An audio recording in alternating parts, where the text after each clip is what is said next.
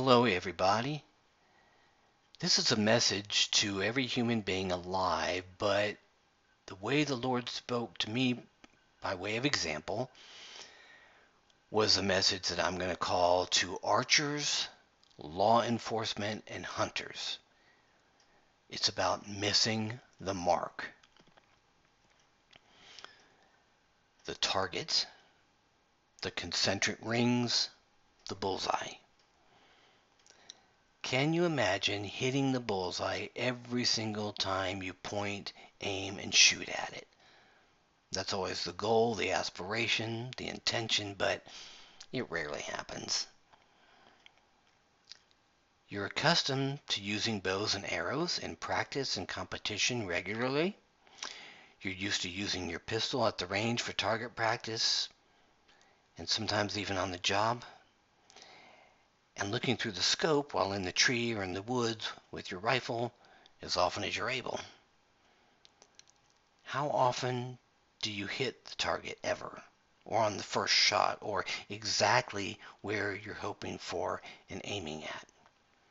How many times have you hit the bullseye, hit your mark? Not as often as you'd like, I'm sure. Did you know that the Bible's New Testament Greek word for sin, which you can find in the concordance, number 266, the Greek word hamartia, actually means to miss the mark? When you hear the word sin, it means you've missed the mark. You've come up short. God has set a standard, which is the bullseye, and you've missed it. Not only once, but time and time and time again. No wonder we can't get to heaven on our own efforts, on our own strength.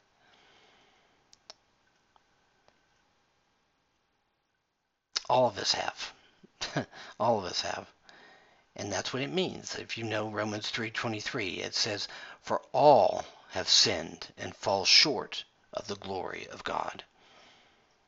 Paul is expressing the fact in that verse that everybody misses the mark of God's purity and his holiness and his righteousness and his perfection. We're missing the heavenly bullseye, so to speak. Not only does the Bible tell us we miss the mark continually in our daily lives through habitual sin, but Psalm 51 tells us we were born and even conceived in sin with the inability to hit the bullseye if we even care to try. You see, even if we live a perfect life, which is impossible for man to do, we would still have our sinful nature, which we were born with and came into the world with, to deal with. We would have cleaned up our act, perhaps on the outside, continually hitting the concentric circles of the target, but the issue of our sinful nature, our imperfection, our evil hearts and ways, our evil course, would still be stained and blemished and spotted. We would still be incapable of hitting the bullseye. In Matthew 19, verses 16 through 26, Jesus was telling a rich young ruler what he had to do to inherit eternal life, and this was a response to the man's question of what he had to do to receive eternal life. So Jesus started mentioning the Ten Commandments, the law, the standard, the bullseye. And the young man replied to him, all these I have kept from my youth. What do I still lack? First of all, he was deceived by his own heart, because we're incapable of keeping the law perfectly and at all times. That's one reason Jesus tells us that the law is fulfilled in him, because he's the only one capable of doing it, and that's the only way we're going to get into heaven. So that's why Jesus is the only way to the Father. But secondly, even this young man knew in his heart that he still lacked something. He knew, in a sense, that though he thought he was hitting all the concentric circles of the target, he was still missing the mark. Jesus the Lord proceeded to tell his disciples, who were there witnessing all this and heard it all, he said, it's easier for a camel to go through the eye of a needle than for a rich person to enter the kingdom of God. Now, being rich is not necessarily a bad thing, but if you go back and read the story, Jesus ended his conversation with the young man by saying, one thing you still lack, sell all your goods and give your money to the poor, and then come follow me. And it says the young man went away sad. Why? Because he had a lot of possessions.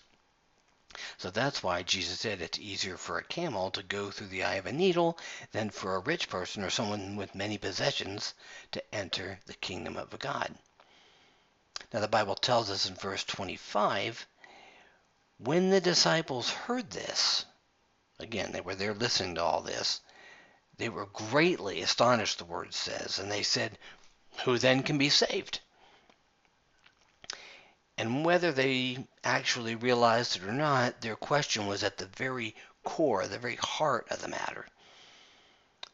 See, being saved, as we call it sometimes, being born again for the purposes of salvation and the analogy of the target, can be likened to suddenly being able in God's eyes, and because of Jesus Christ's sacrifice for us on the cross, to hit the bullseye every single time, being a perfect archer or marksman.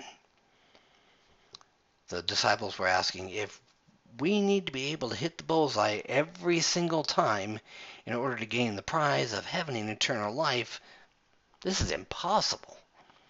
We can relate to what you just told this rich young guy. So they said, who can achieve this? Who can do this? And in verse 26, Jesus gives us the answer. It says, but Jesus looked at them and said, with man, this is impossible. But with God, all things are possible. In other words, he was saying, you've got to hit the target, not just the concentric circles. You got to hit the bullseye, the mark, the standard that God sets of perfection, and you got to do it every single time. And they're like, well, okay, nobody can do this. And so Jesus said, you're right. With man, this is impossible. But with God, all things are possible. If I honestly were one of those disciples, or you were at this point, I would be saying, okay, you've got my attention, if only my curiosity. Explain what you mean. I'm listening, but I don't understand. Now, before we get any further, there's also an interesting conversation, a parallel to this, in John chapter 3, verses 1 through 6, between the Lord Jesus and a man who was a Jewish teacher of the law, someone who was supposed to know the law and be teaching it to others. Okay, so he was supposedly a religious leader, teacher of the law. He was supposed to know how to hit the mark. And he was supposed to be teaching others how to hit the mark. But instead, he was part of a group who actually, though they didn't realize it, were spending all their time teaching about hitting the concentric circles of the target rather than hitting the target. Because, I mean, you can't tell somebody what you don't know. And so if you don't know how to hit the target, and you can't do it, then you can't possibly teach it to others either. With God, this is possible. With man, this is impossible. So really what they were doing, like I just said, was they didn't realize it, but what they were telling people was not how to hit the mark, but how to hit only the concentric circles around the mark, and that's not going to cut it. And we just saw where Jesus was basically telling the young man and the disciples the same thing, that they are men, and all they're capable of is hitting the circles, but the only way they can get into heaven is to hit the bullseye and hit it continually 100% of the time. And that's why they responded, who can do this? And why the Lord again answered, with man this is impossible. But with God all things are possible. So he's telling them, before he tells them the details, he's saying, you got it right. You can't do this. That's why you need God, and I'm God. That's why you need me. Okay. So in John 3, 1 through 6, we read this passage. Now there was a man of the Pharisees named Nicodemus, the man we were just talking about, a ruler of the Jews.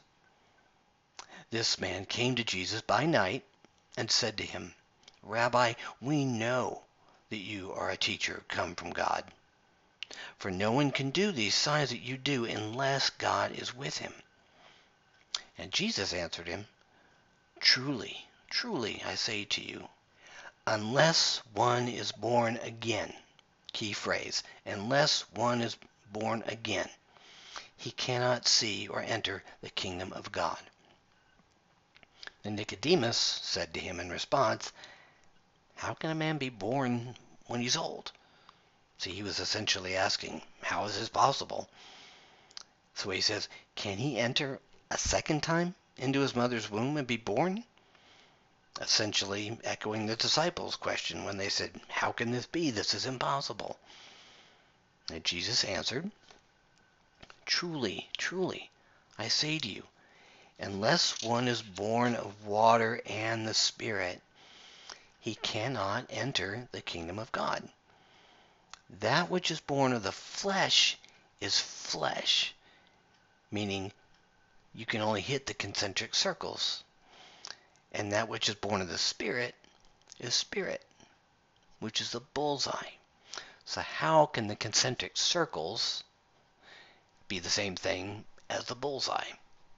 They're not. Jesus is telling Nicodemus the same thing he told his disciples.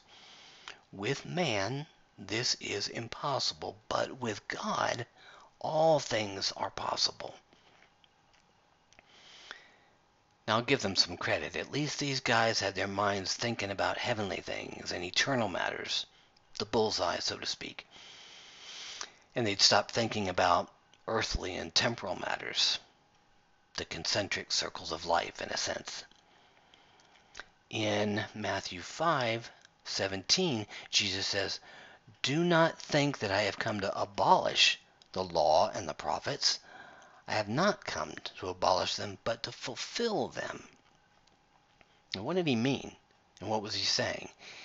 In layman's terms, and in the vernacular of our lesson, he's telling them and us, don't think that I'm here to make it easier for you to hit the mark, or to relax the rules, or to do away with the target and the bullseye altogether.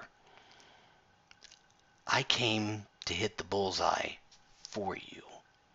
I'm not going to take my perfect standard and lower it just because you can't reach it. I'm God. I'm not doing that.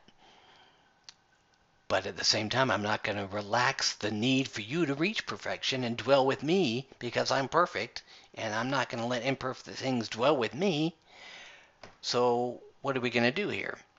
Jesus said, I'm not relaxing the rules. I'm not getting rid of the mark of the bullseye altogether. I came to hit the bullseye in your place because you can't do it. He's saying you have to hit the mark 100% of the time. This is impossible for you. Move aside and let me do it for you. He continues, I and God are one and the same. I told you that. With God, all things are possible. Since I'm He, nothing is impossible for me. Will you admit you can't do this? Will you put away your pride, insisting that you can? Will you humble yourself, step aside, give me your bow and arrow, allow me to do it, trust that I can, and that I am the only one that can? I am the master archer, and you will only be my students. Do you want the prize of heaven and eternal life? Only I can attain that for you. Will you stop rejecting this truth? Will you stop relying on your own futile efforts? Will you stop pretending that you've written or rewritten the rule book? You don't need to lose. I can win it for you. But you can't have the glory for yourself because you didn't do it. The glory belongs to me. But even then, it's just the truth. It's just a fact. You can try all you want. You can keep aiming. You can keep shooting. You can keep looking through the scope. But you will only hit the concentric circles at best. And even if you fool yourself, and even if you succeed in fooling others, the judge and the scorekeeper of the competition has been watching it all and seeing it all. Now, when you go before him expecting to receive your trophy or your prize money, he's going to show you the target and how often you have missed the mark. Sadly, because you've rejected the truth in favor of what you wanted to believe and you didn't step aside and allow me to hit the mark for you, the evidence of a clean and unpunctured bullseye, meaning you never hit it, along with the myriad of hours and tears and punctures in the circles, are going to disqualify you. There's only one competition, and you failed it. Instead of accepting the realization that I won the prize and the competition for you and allowing me to invite you to the celebration after, you realized you relied on your own skill and talent and marksmanship, and you failed. You've come up short. The invitation is automatically rescinded. You'll be told to leave and forever be in the massive company of those who were just like you. Instead of gladness and joy, there will only be regret and internal and external torment and anguish and gritting your teeth and sobbing and forever. This didn't have to be your fate. I didn't want it to be your fate. The registration for the competition, the real one, is still open today. What will you do? Holy Spirit, give us clear ears to hear and a willingness to listen closely and intentionally and with humility to receive and not reject this truth, and the strength and the courage and the desire to heed it, to act upon it, to do what's necessary. Amen.